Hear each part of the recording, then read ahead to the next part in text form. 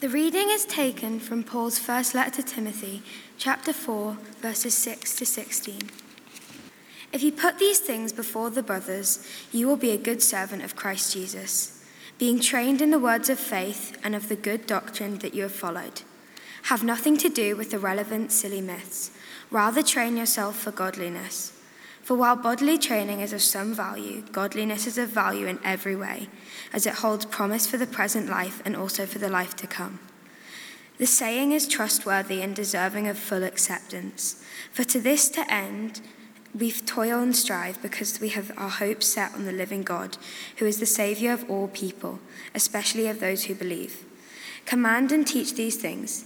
Let no one despise you for your youth, but set the believers an example in speech, in conduct, in love, in faith, in purity.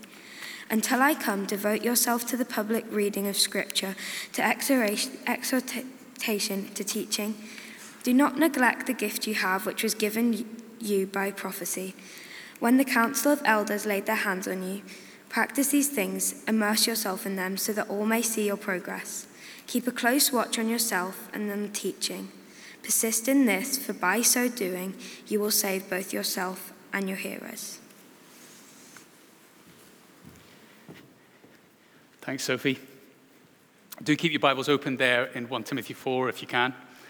And as we dive into that passage, let me pray for us now. Let's pray.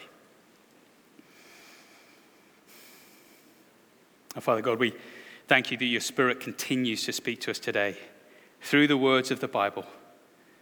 So please help us to listen to what you want to say to us, to concentrate, to understand it, and to see the implications for our lives today. For we ask it in Jesus' name. Amen.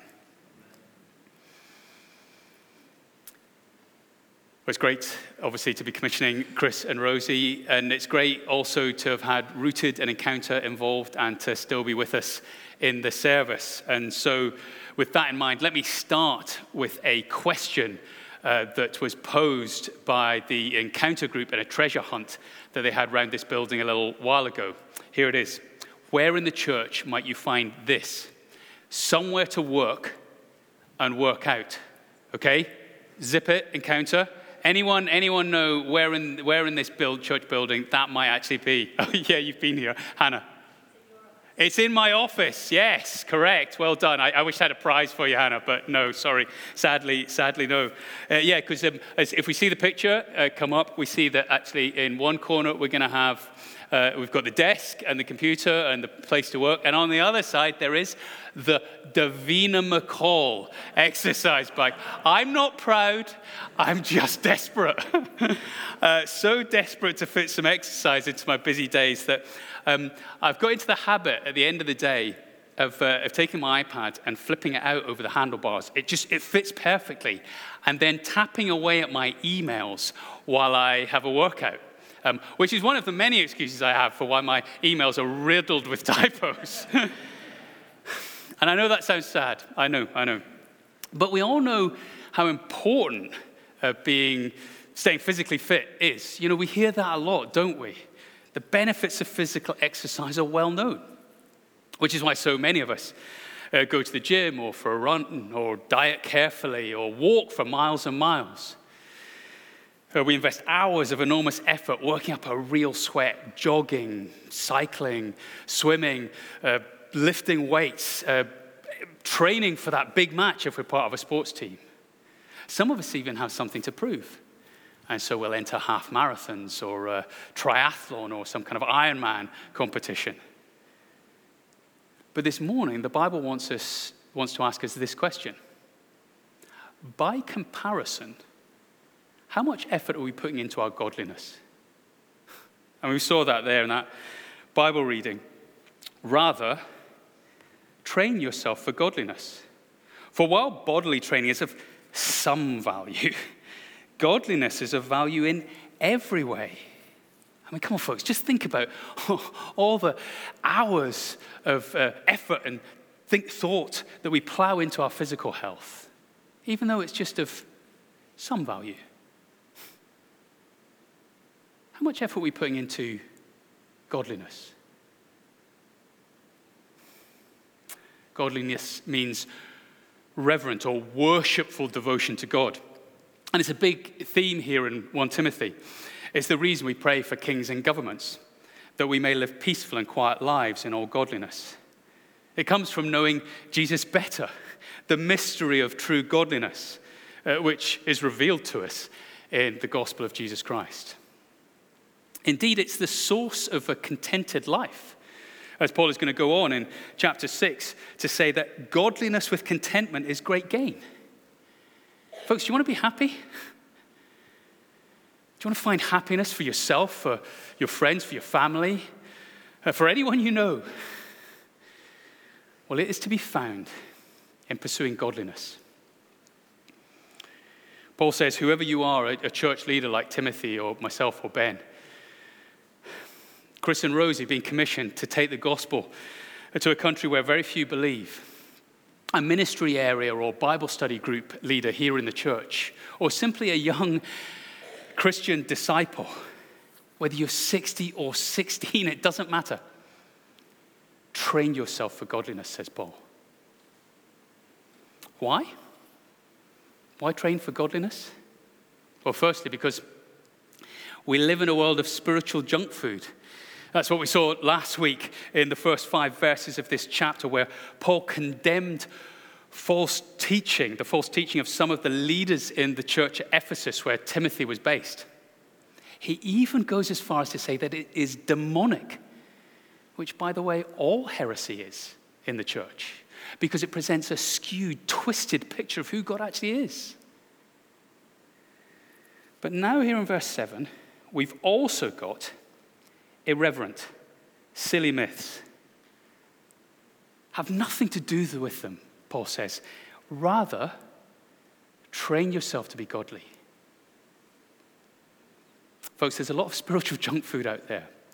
And while we might not be tempted into exactly the same errors as the Ephesians were, we can still ingest heresies and silly ideas that are the spiritual equivalent of smoking 40 a day or eating Mackie D's for every single meal. And we need to train ourselves to spot them. Let me give you a couple examples. What about the idea that God's love for me is mostly to be found in an easy life? That's not true, is it? Because the Bible will tell you that sometimes God's love is actually experienced much more profoundly and deeply in situations of tear-stained brokenness. If God's love is only to be experienced in an easy life, then God the Father did not love his only Son when he sent him to the cross, which is, of course, a wicked lie. What about the idea that following God is mostly about being miserable all the time? That going God's way, being godly, will mean that we'll have to give up things that will surely actually make our lives happier in the long run. That's irreverent and silly, isn't it? Gorge yourself on the idea that to take up your cross and deny yourself and follow Christ is the road to misery. And you'll find yourself in pretty poor shape spiritually. Especially as it seems that that is the very opposite of what the point Jesus was making when he told us to do that. Jesus promises us that following him is the only way to true joy. And God in his kindness has given us so many good things. So many good things. Not so that we will feel mildly guilty from having them, but so that we can richly enjoy them ourselves and use them to share with others for their benefit too. Here's the point. Train yourself for godliness, because Satan hates God, and he wants you to hate him too, or at the very least, to be merely lukewarm towards him. And the devil's weapons? Heresy and silly myths. Spiritual junk food. So train yourself to spot his lies so that you won't be sucked in and dragged down. But there is a second reason. There's another reason for godliness, and that is because there is a future life to be had. Look on with me to verse 8. Rather, says Paul, train yourself for godliness. For while bodily training is of some value, godliness is of value in every way, as it holds promise for the present life and also for the life to come. A friend of mine was really struggling a while back with fatigue and really bad headaches, and so he went to the GP. And the GP, as soon as he'd taken his blood pressure, phoned for an ambulance and packed him off to the hospital, where they ran a whole load of tests for him during the course of the day before sending him back to the GP, who said this to him: you have two choices. Either you can make some drastic changes to the way you're living now and recover, and perhaps live for another 30 years. Or you can carry on living the way you are now, and you will die. Seriously, my friend said it was that blunt. They say a spoonful of sugar helps the medicine go down, but there was no sugarcoating there at all, was there? But that's exactly the point Paul is making about our spiritual lives here, isn't it? Look at the end of verse 8 again. Godliness holds promise for the present life and also for the life to come. In other words, we train for godliness because we want future life. It's because we want to live then that we start getting in shape now. It's really important, as I say that, though, that we get this in the right perspective. Paul is not saying that the future hope of eternal life with God is something to be earned by anything that we might do in the present. Verse 10 says the opposite of that, doesn't it? For to this end we toil and strive because we have our hope set on the living God, who is the Savior of all people, especially of those who believe. Paul is really clear. We like to think that we can save ourselves, don't we? But God is the Savior. Only He can save us. He's the one who forgives. He's the one who gives life beyond death. He's the one who brings us back into relationship with Himself and gives us power to live differently now. And He does all that for all kinds of people if we believe in Him. And so if you're not a Christian here this morning, that's how you become one, by putting your trust in God through the saving work of Jesus Christ. But Paul's point for the Christian is this: God saves us by faith in Him for a future life that He invites us to start living today. And so your present efforts to live a godly life are not wasted, because they will carry forward into the future. I mean, think about it. If there's any hint of pride in your life, do you see any hint of pride in your life this morning? Or if you're hesitant about getting to grips with your envy, if you're not doing anything about that constant looking at others and wishing you had what they had, please remember, pride and envy are going to the grave. They have no future at all. So with God's help, get in the gym and root them out now. Because future life, eternal life with God is humble and contented and thankful. So many of us, we're putting in such incredible efforts. You guys in Root and Encounter with your schoolwork, the rest of us with our work. So many of us spend many of our evenings and much of our weekends taking on extra courses to kind of buff out our resume. And you're doing that even though the skills and the knowledge you are learning there are only valuable for a short period of time. The very most, the stuff that you're learning will last for only a 40-year career. But Paul here, he is inviting you to engage in a training program that will benefit you and others forever.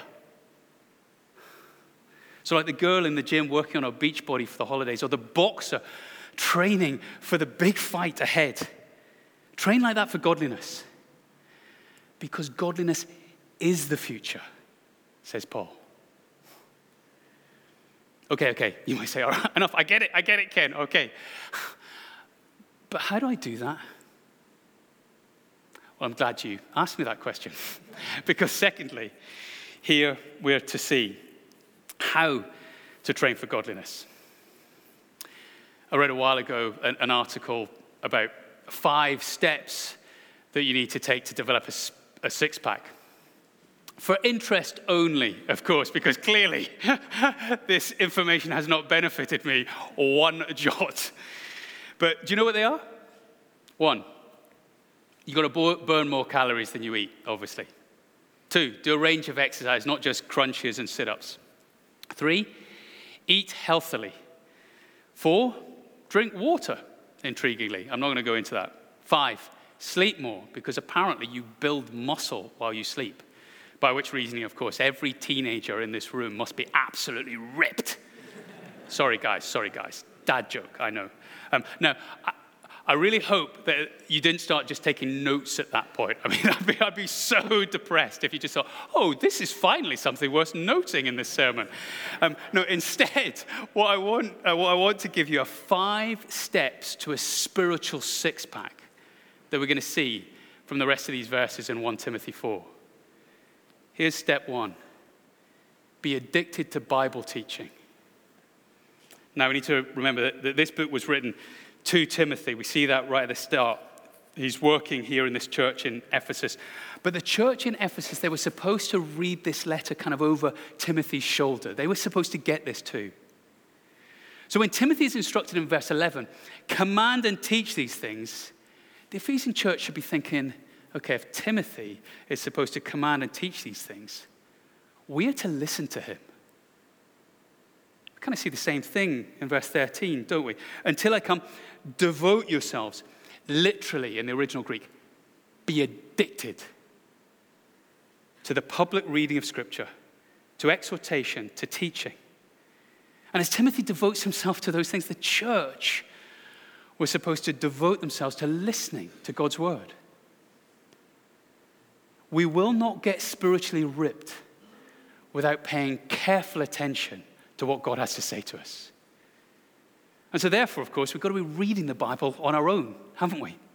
Not just coming to God's word for a little nugget to help us with a particular problem or a question we have, but reading its length and its breadth, and putting our mind to work, applying our brains to understanding doctrine. In other words, the major key themes of the Bible. And yet, even if we do that, we still need to be taught, the Bible tells us. There is something in the public reading and teaching and preaching of God's word which is of particular benefit to us. And the purposes of God gathering together like this to do that helps us spiritually in a way that nothing else can. So for those of you who have any kind of teaching ministry here in the church family, please know that is so important. So make time to prepare properly. Don't skimp on that. Be really careful, be really thorough to make sure that you teach and lead clearly. And please notice you do that. It's not just teaching that you're called to, but exhorting as well. Literally, again in the original language, begging your listeners to apply God's word to their lives. So in that spirit, let me beg you, urge you, summon you to make coming here on a Sunday absolutely non-negotiable. Listening online, personal Bible reading, and home groups are no substitute for the public reading and preaching, and dare I add, singing of God's word with all of our hearts. And then, step 2, toil and strive. Fight. We see that dynamic as we look at the beginning of verse 10, don't we? For to this end we toil and strive.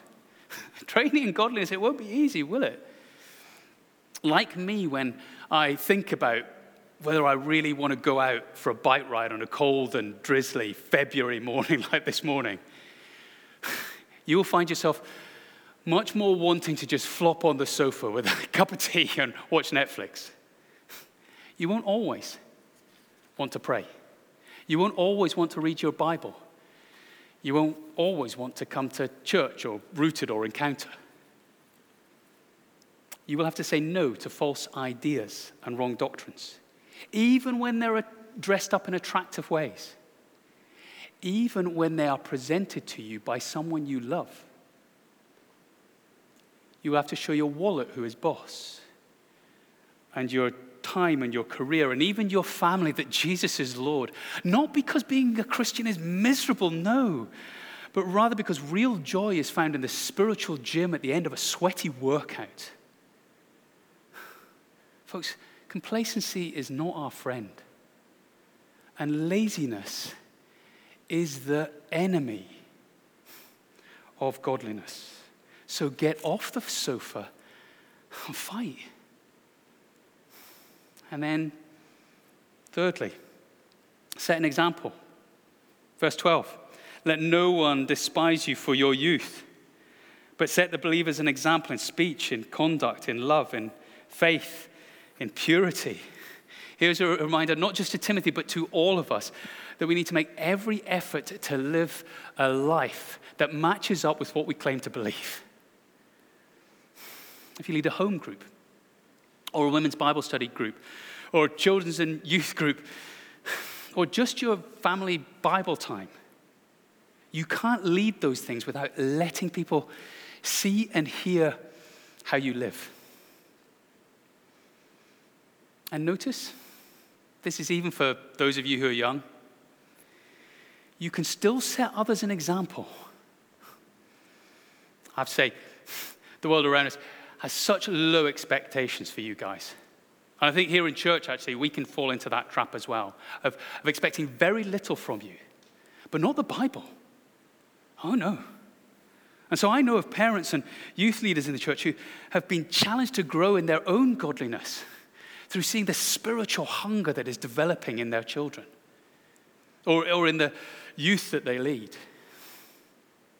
So be a Christian brother and sister whose life and lip matches up, whatever your age. And find someone more godly than you too, and follow them. Step 4, exercise your gifts. As verse 14 says, do not neglect the gift you have, which was given you by prophecy, when the council of elders laid their hands on you. Does that sound at all familiar to you? Look at all familiar from what we've seen this morning? This refers to the time when Timothy was commissioned for ministry, like Chris and Rosie have been this morning. Somebody preached a prophetic message, and their spiritual gifts, which were given to them by God, not the elders, were affirmed by the laying on of hands. And the whole process, actually, that Rupert talked about of kind of assessing their calling. Now, we don't know exactly what Timothy's gift was, but the context suggests it was probably a teaching gift, and that's what most of the commentators think. But regardless of the gift, it is wasteful and ungrateful not to use a gift for the purpose it was intended, isn't it? Unless, of course, it's another of Auntie Ethel's Christmas jumpers that she's knitted you. But say you get an iPhone instead for Christmas. It'd be daft, wouldn't it? To leave it on a shelf in the box. And if you are a Christian, God has given you incredible supernatural spiritual gifts. And we've all got lots of different ones. And they're given to us to help us and others grow in godliness, to build the church up. And they're to be used. So if you're at all unsure what your spiritual gifts are this morning, then why not seek out your small group leader or a trusted Christian friend and ask them what they think those gifts might be and where in the church you might be able to exercise them. The final step, though, is to watch your life and doctrine. That's there in verses 15 and 16, isn't it? Practice these things. Immerse yourself in them. so that all may see your progress. Watch your life and doctrine closely. Timothy is to keep a close watch on himself, on his life and doctrine. And so by implication, so should those who are following his example. So just like a runner keeps track of their progress on Strava or some other kind of running app, or a weightlifter's coach knows exactly how much they can bench press at any given time, so a Christian is to take time to understand how they are getting on spiritually. I don't think we're very good at doing that, actually. Like if I was to ask you, how are you doing spiritually? I suspect many of us might find that quite a difficult question to answer. And it might be because we don't often take time to just stop and think and ponder and pray those things through, or ask a trusted friend again how they think we're doing. And so as we finish our service now, that's actually what we're going to take time to stop and do. So we're going to throw some questions up on the screen for you to reflect on. And then the band are going to come up and pray. And we're just going to take some time to just think these questions through and pray them through with the Lord. Because let's remember, this is not about us all kind of going, I need to grit my teeth and just try harder. That's how I'm going to go for godliness. No. We cannot do this without the Lord's help. So it's about asking God to fill us with his love for him and make us more like Jesus, as together we pursue godliness in his name. So let's take a moment to do that now.